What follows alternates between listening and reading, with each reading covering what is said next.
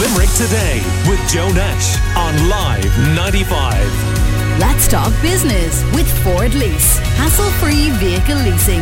Search Ford Lease to find out more. We start this morning with a memory, and a very sad one. On June 7th, 1996, Detective Garda Jerry McCabe was shot dead in Adare by members of the Provisional IRA. It was a story that shocked the nation because a member of An Garda Síochána had been shot in his car outside Adare post office during a botched robbery. His colleague, Detective Garda Ben O'Sullivan, was in the car with him and survived. As we approach the 25th anniversary of this, we're going to hear memories from some people who were deeply affected by it. The following is an extract from a documentary on Live 95, which was produced by David Hurley at the time of its original broadcast. In this segment, you will hear memories from Kieran Clancy, well-known Limerick photographer, and Jerry's wife, Anne McCabe.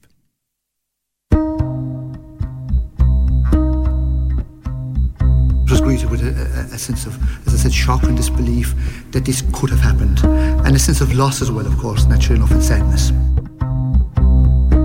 I'll never forget it. You know, the whole thing was incredible. Like, just still in your minds, like, here was one of your best pals gone. I was expecting to see a roadblock or something at the post office in the main street in Adare, but I drove right up to the scene. We were quite shocked initially, and the details are always vague in the initial stages of something of this nature. Limerick Lives, a series of special documentaries examining issues affecting the people of Limerick City and County. He was on the early shift, as you know, and I said I might have a cup of tea, and he said, well, I'm in a little bit of a rush, so he said, but I'll be back about 10 o'clock. And he never came back. That was the last conversation I had with him. I got a phone call from a friend of mine, Chris O'Neill. I don't know at the time, roughly maybe about 7:30 or that, and he told me, did I hear anything about 2 guards being injured in Adare? And I said no, but I said I'll call you back. So I tried ringing Henry Street and I couldn't get through, and eventually there was a knock at the door, and I thought it was my children's 2 friends, Michelle and Frank, because they were doing their junior cert and leaving cert, and I kind of said, take your time, when they rang the doorbell. So I opened the door myself anyway, and it was Inspector John Kearns was at the door. Now, I didn't know him, and it didn't even dawn on me that it was anything got to do with Jerry and Ben. And he just asked me my name, and I told him, and he said, who's with you in the house? And I said, Stacey and Ross. And I know the colour was kind of gone from his face. He was very pale looking, but I still didn't click. So he said, I have a bit of bad news. And I said, is it Jerry and Ben? And he said yes, and they told me Jerry was dead. I got a phone call early in the morning around 7:30 from a colleague who had heard there was a raid on a post office in Adare. At that stage we weren't aware there was any guard shot, but we knew there was a serious raid. So on instinct I just got up, got into my car, drove to Adare straight away and tuned into the radio stations, but there was no news at that stage about any shooting or anyone being dead. In fact, I was expecting to see a roadblock or something at the post office in the main street in Adare, but I drove right up to the scene unexpectedly to come across the Jeep behind the Garda car and the post office truck in front of that again, all stopped in the main street. So I arrived up, I pulled in behind, a few yards behind the Garda car, and there was a lot of activity going on, and there was not too many people around. Summer morning, it was quite early still. The Garda car was still there, and in fact I remember the wipers were still in motion, and there was some tape around the scene. And I got out of the car with my camera and looked around to see what actually had happened, because I wasn't sure at that stage what exactly had happened. I wasn't even aware there was anyone shot or dead at that stage. And I met another guard on the scene, and he said to me, just be careful, don't take pictures of the car close up. And I said, why, what's the problem? And he said, well, Jerry is still in it. And I didn't know at that stage who Jerry was. And I said, Jerry who? And he said, Jerry McCabe. To tell you the truth, it was just a blank after that, because the house was full of people. My other children were on their way to work. John was in Monaghan, and he was on the same shift as Jerry, but he had an extra hour to spare that morning, and he heard it on the radio. And Mark heard it on his way to Shannon, and so did Ian. So that's the way we heard it. I got a call from John to say he was on the way down. He knew that Jerry was on at the same time as him and Ben. They had the same unit together. And he rang Roxborough and he said, is it my dad? And they said yes. So he came down from Monaghan then after that. All I wanted to do was see Jerry, but it's just a kind of a blank after that. There was so much coming and going, and was a very good friend of Jerry's had gone on holidays, Keith Lancaster, and I wanted to see. He was very close to Jerry, and I just wanted to see him, and he came back from Spain that night. And after that I don't remember a whole lot. I just remember the house being full of people, and somebody must have got his clothes for him and what haven't you. I didn't.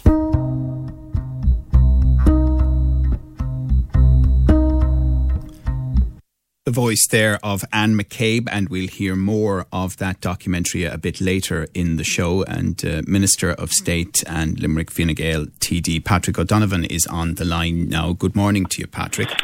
Morning, Joe. Well, memories come flooding back, certainly for me and for many others. You would have been quite a young man at the time that this originally happened. I was, but it's very chilling listening to that, because I can still remember that morning like it was today, because I was on a bus going into Limerick City that morning from Newcastle West, and the bus was held up for ages between Croke and Adair. And there's events, I suppose, that shape your view and things, and there's events that shape your outlook. There's also events that shape a whole community, and I think the murder of Jerry McCabe has definitely shaped Limerick's following 25 years. And we've done it umpteen times, but again, we extend our deepest sympathies to Anne McCabe, because it's definitely not forgotten in Limerick. And I think when I mentioned it to Heather Humphreys the other morning that Jerry's 25th anniversary was coming up and would she come to Limerick, immediately she said absolutely, because she comes from a border community and she remembered it very well, because these guards that go out and remember, what was Jerry McCabe doing on the morning that he was murdered? He was escorting post office payments for pensioners and people on receipt of social welfare payments to a post office in my own constituency here in Adair. And what was he doing? Minding his own business, looking after the rest of us. And he was murdered in cold blood on the side of the street. And his family destroyed, a whole community destroyed, his colleagues destroyed. And that memory is as vivid today as you say, and the memories today is so evocative today. And so when I mentioned it to her, she said absolutely, because, there's a duty falls on the Minister for Justice on behalf of the state, to show the men and women that wear the uniform of An Garda Síochána that the civilian wing of the state falls fully behind the men and women of An Garda Síochána, that the law of the land is fully behind them, and that while Jerry McCabe was murdered by people who wanted to subvert the state and bring down the state and destroy the state, that ultimately the Constitution and the Oireachtas fully stands behind the Gardaí and the McCabe family. And Minister, the 7th, which is Monday as it happens, Bank Holiday Monday this year, what will be happening to mark that moment 25 years earlier? So look, it's a pity again, no more than with everything else with this COVID and the impact of it. It'll be very simple. She's coming down to just reflect on it, and it'll be very simple. So it's not going to be anything big or anything like that. It's just going to be a very simple ceremony that she's going to come down and pay her respects on the side of the street in Adair, pay her respects to the family of Jerry McCabe, as well as that to show her respects to the current members of An Garda Síochána through the Chief Superintendent and his colleagues here in the division, in the Limerick division, where Jerry would have served. And those that who he would have I suppose served his time out with. And I'm conscious of the fact that he was awarded posthumously through subsequently the Mayor of Limerick, my father-in-law, Councillor Stephen Keary, the freedom of the Limerick of Limerick, which is the highest award that the people of Limerick could award on somebody from our own ranks as a Limerick person. And there's no greater honour that can be bestowed on him. But look, it's 25 years on, but it's not forgotten. And I know there's a new generation of Limerick people who don't remember it, and that's why it is so important for us to just.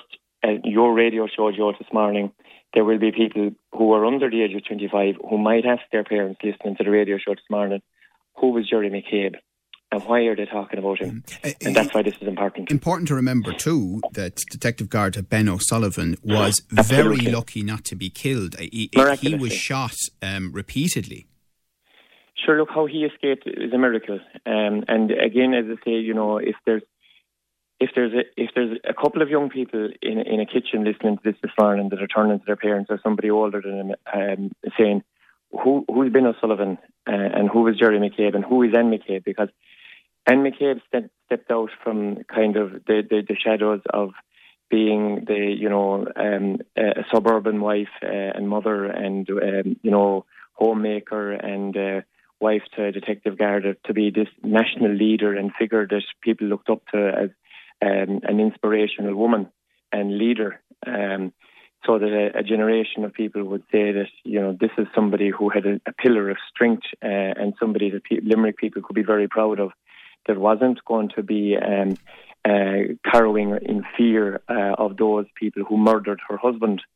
And there's a generation of people who may not necessarily have grown up with those images. I mean, we can all remember the rigid An Post Larry, the bright green An Post Larry with the blue Mitsubishi Jeep that rammed the car. And then they got out, and we know what they did. And it was cold-blooded murder. And it can be, the law might have said it was something else. But it ended up being, as you know, the convictions ended up being manslaughter. Just to make that point. I know what it ended up with. And you know what it ended up with. And the people of Limerick know what it ended up with. But can I just make one point that I think is important here? The context was interesting in the fact that the 90s actually, there were bumps on the road, but the 90s was a period when there was quite a lot of hope that we might see the end of violence. The talks and the Good Friday Agreement was a couple of years later. But Jerry McCabe, it became enmeshed with the politics of the following decade, didn't it? It did, and it still does. Because I think, that when a woman or a man puts on that uniform with Garda Síochána and a heron on it, there is an understanding that those men and women have the support of the state behind them, because they're going out for 99% of the time in an unarmed capacity, and they're going out. We have a unique police force show that go out amongst our community for 99% of the time in an unarmed capacity, because they're going out with the support of the community. And they did this in the height of a time through the 80s and 90s in particular, when there was a group of people who had, a sworn commitment to subvert the state and destroy the institutions of the state, and viewed An Garda Síochána as a legitimate target. But they still went out in an unarmed capacity. And this is, it is totally, looking back on it now, it was unbelievable that these women and men did this, and the generosity of spirit and the courage that they had. And these are people from our community. They played GAA. There were young women who gave, brought into the world their own children. There were young fathers who went to, they brought their children to the school gate. But in many cases, they were followed to the school gate by people who wanted to murder them. And it is unbelievable now, looking back with the benefit of hindsight in 2020, that we had these people in our community who were so generous and who gave their lives ultimately to our state, to the protection of our state. And I also think today of Seamus Quaid from neighbouring parish here of Fiona Castlemahan, guard down in Wexford, played hurling with Wexford, won an All-Ireland with Wexford, murdered by the IRA as well.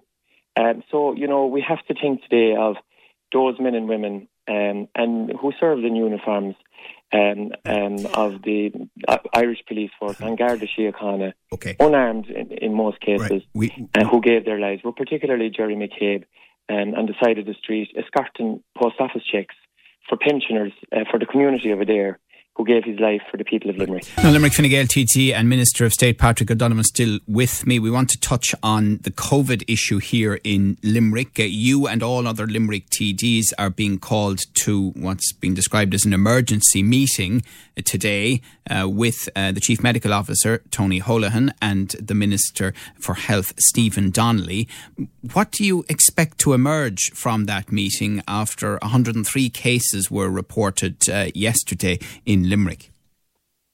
Well, first of all, Joe, I just got a notice late last night of the meeting. So, look, the number of cases has been rising, and your show has been broadcasting that, I suppose, on a daily basis for the last fortnight. So the Chief Medical Officer and the Assistant Chief Medical Officer is meeting us this afternoon. And I expect, really, to be honest about it, something, an intervention along the lines of what has happened in Donegal, where there has been, thankfully, a reduction in the number of cases because of the intervention that was made there, where increased public awareness and increased intervention from the public health team, from the HSE, where there was additional testing capacity and interventions of that nature.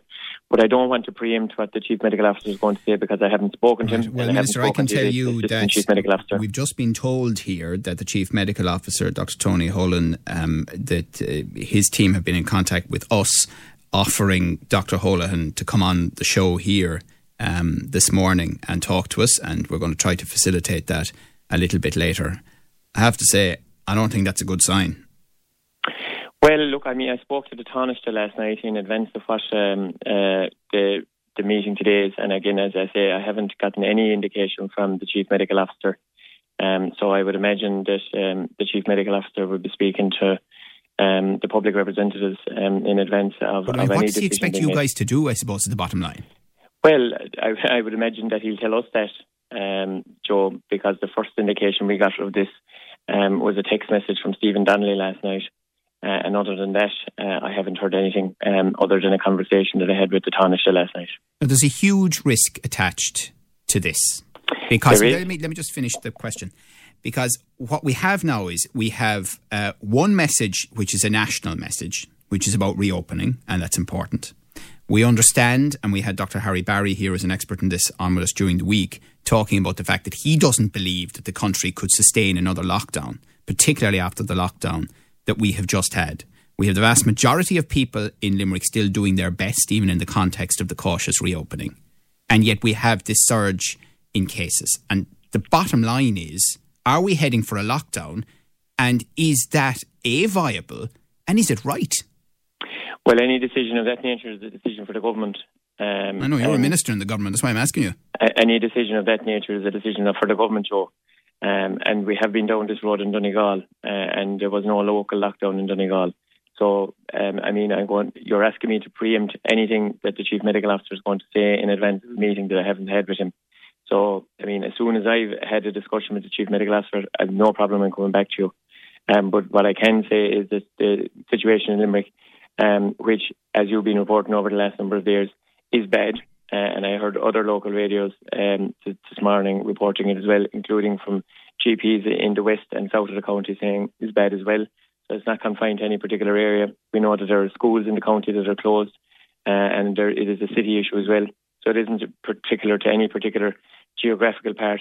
The only thing I can say is that the vast majority of the more vulnerable age cohorts, which are over 65, are vaccinated, which is the most important thing. The numbers in hospitals across the country and across the region is stable, which is a good thing as well. Well, I suppose the thing is that people will feel, and you know this better than I do, your constituents will feel that they have gone through hell and back, and they have made enormous sacrifices. And the prospect now, and listen, there's no point pretending it's not a possibility. Hopefully it will turn out, as you say, after your meeting today, that it's more you are all being asked as a group of TDs to warn us further, although I don't know how much more people need to be told about this. But the prospect of Limerick, the economic and social impact of it being separated from the rest of the country in some form of further restrictions. It's an appalling vista. It is an appalling vista, and it's a vista that we haven't come to yet, Joe. So you're jumping ahead of yourself. But there's no, Minister, no, come on, no. I'm not. I know. Hang on a second. No, I'm not. Excuse me. No, I am not exaggerating this in the context of the seriousness of the situation, which we have been told consistently for the last 2 weeks is very serious. Joe, your listeners are anxious to know what the Chief Medical Officer will say, so let's not preempt what the Chief Medical Officer will say, and you're presupposing that. But just get one thing straight. We do have politicians nationally and locally who are saying there's no need for any restrictions of any sort and throw up and everything at the moment. And that is fueling part of the problem. That, we should unwind everything now, open up everything now. And some of those people, have a case to answer as well. And we now know that the situation in Limerick, proves the fact that this, contrary to what people might believe, that the virus actually hasn't gone away. And that young people can get sick and do get sick. So that when politicians, including those locally, who say that there is no need for any restriction and a young person presents in hospital, which is happening and is the case, I mean, an explanation from them is something that maybe something that you might be able to flesh out as well. What is your message, I suppose, to the vast majority of people in Limerick who have worked very hard on this? What's your message to the local business community who are fearful? I saw Donncha Hurley, who is the current president of Limerick Chamber, and he's the manager of the Absolute Hotel, saying that yesterday evening they were getting cancellations, people who had booked, because there is a worry now from people coming in from outside Limerick. What's your message to them? My message to them is that, look, we first of all, we have to take this on a step-by-step basis. And the next step is we have to engage with the Chief Medical Officer and to see, we know where the data is, but we have seen situations in a particular context in other parts of the country where this has also happened. So, I'm anxious to speak to the Chief Medical Officer myself later on this afternoon to see what it is that he has suggested. I've already spoken to the Taoiseach in relation to this, but the government have also said previously in relation to moving forward how this can be done in relation to catch and trace. So there was a similar situation in Donegal, and there is a precedent in relation to how these things can be dealt with on a localised basis. So I'm anxious to see, first of all, how this compares, how the Limerick situation compares at the moment to Donegal. And until I speak to the Chief Medical Officer, and later on and hear what he has to say, really, Joe, I'm speaking in a vacuum, and I prefer to wait and hear what he has to say. And I think that, there's a fairness to businesses, to individuals and others. But we're dealing here, and I think, Joe, from previous experiences dealing with me, we're dealing with a virus here that really doesn't care where it lands or who it lands on or what it deals with. And devices of politicians and others is not really relevant to the behaviour of the virus. We know that. I mean, even though Britain's vaccine programme is well ahead of Ireland, it has taken off in other parts of the United Kingdom and is playing havoc in parts of the UK as well. Right. So I'm just anxious to hear what he has to say. Okay, well, listen, I'll tell you, we were hoping to do a much happier programme this morning than it's turning out, but anyway, we'll see how it goes. All right, thank you very much, Minister Patrick O'Donovan, Minister of State, and Limerick Fine Gael TD for that. Limerick Today with Joe Nash on Live 95. Let's talk business with Ford Lease. Hassle-free vehicle leasing. Search Ford Lease to find out more.